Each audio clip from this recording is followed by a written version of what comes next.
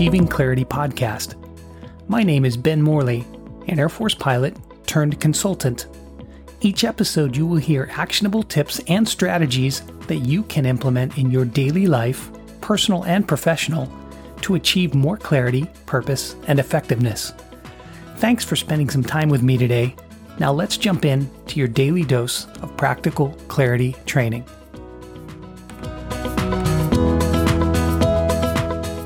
Hello, everyone, and welcome to the Achieving Clarity podcast with me, Ben Morley.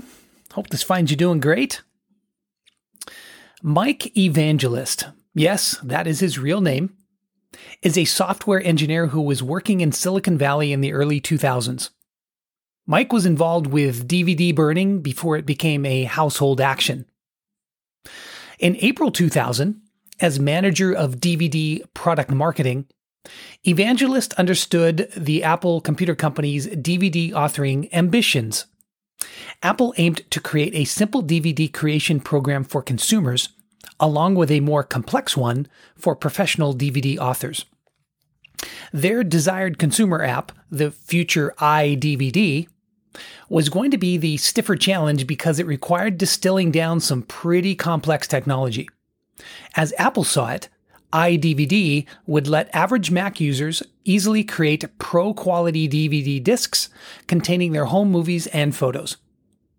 The machines that burned DVDs back in the day were something like $35,000.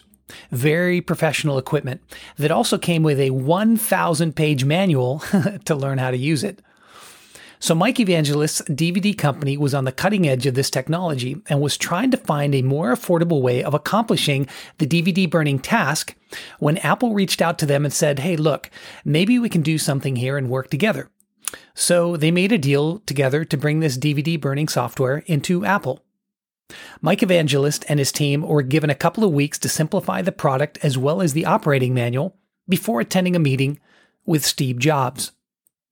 So Mike and his team took this 1,000-page manual full of complex technical writing and continued to reduce it down until they were finally proud of what they came up with.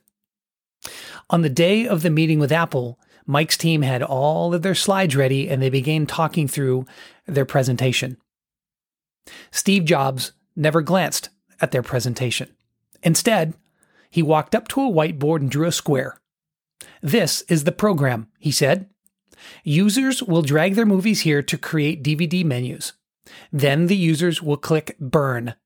That is it. Quote, I do not want to hear anything about drawers or pop-out windows, Jobs said. And this is what Apple built. For Mike Evangelist, he was initially crestfallen from Steve Jobs' abruptness after all the hard work Mike had done preparing for this presentation. But Mike soon realized that Jobs was right. For Mike, he realized he was going about the simplification of a project all wrong.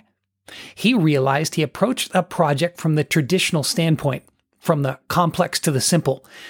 But he realized what he really needed to do was start with zero.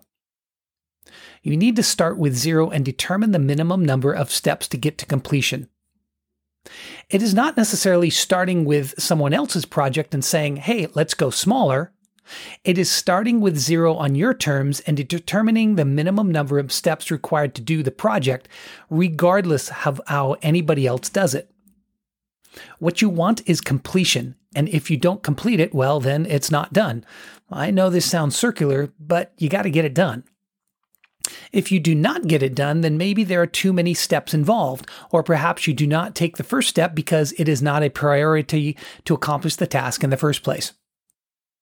Regardless, starting with zero and working backwards helps you see the process differently from a new perspective, enabling you to look at each process step and determine if it is really needed to be there or not. And if it does, is there wasteful activity within that step that I can examine and streamline?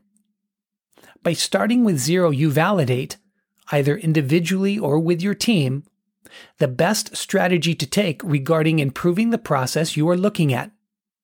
You serve more as the gatekeeper from the inside out, defending against the complexity rather than trying to play offense, attacking the whole project at once, trying to trim out the waste from the outside in.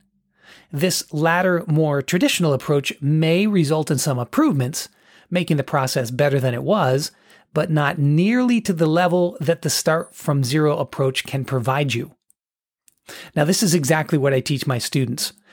Many of my students have identified multi-million-dollar savings.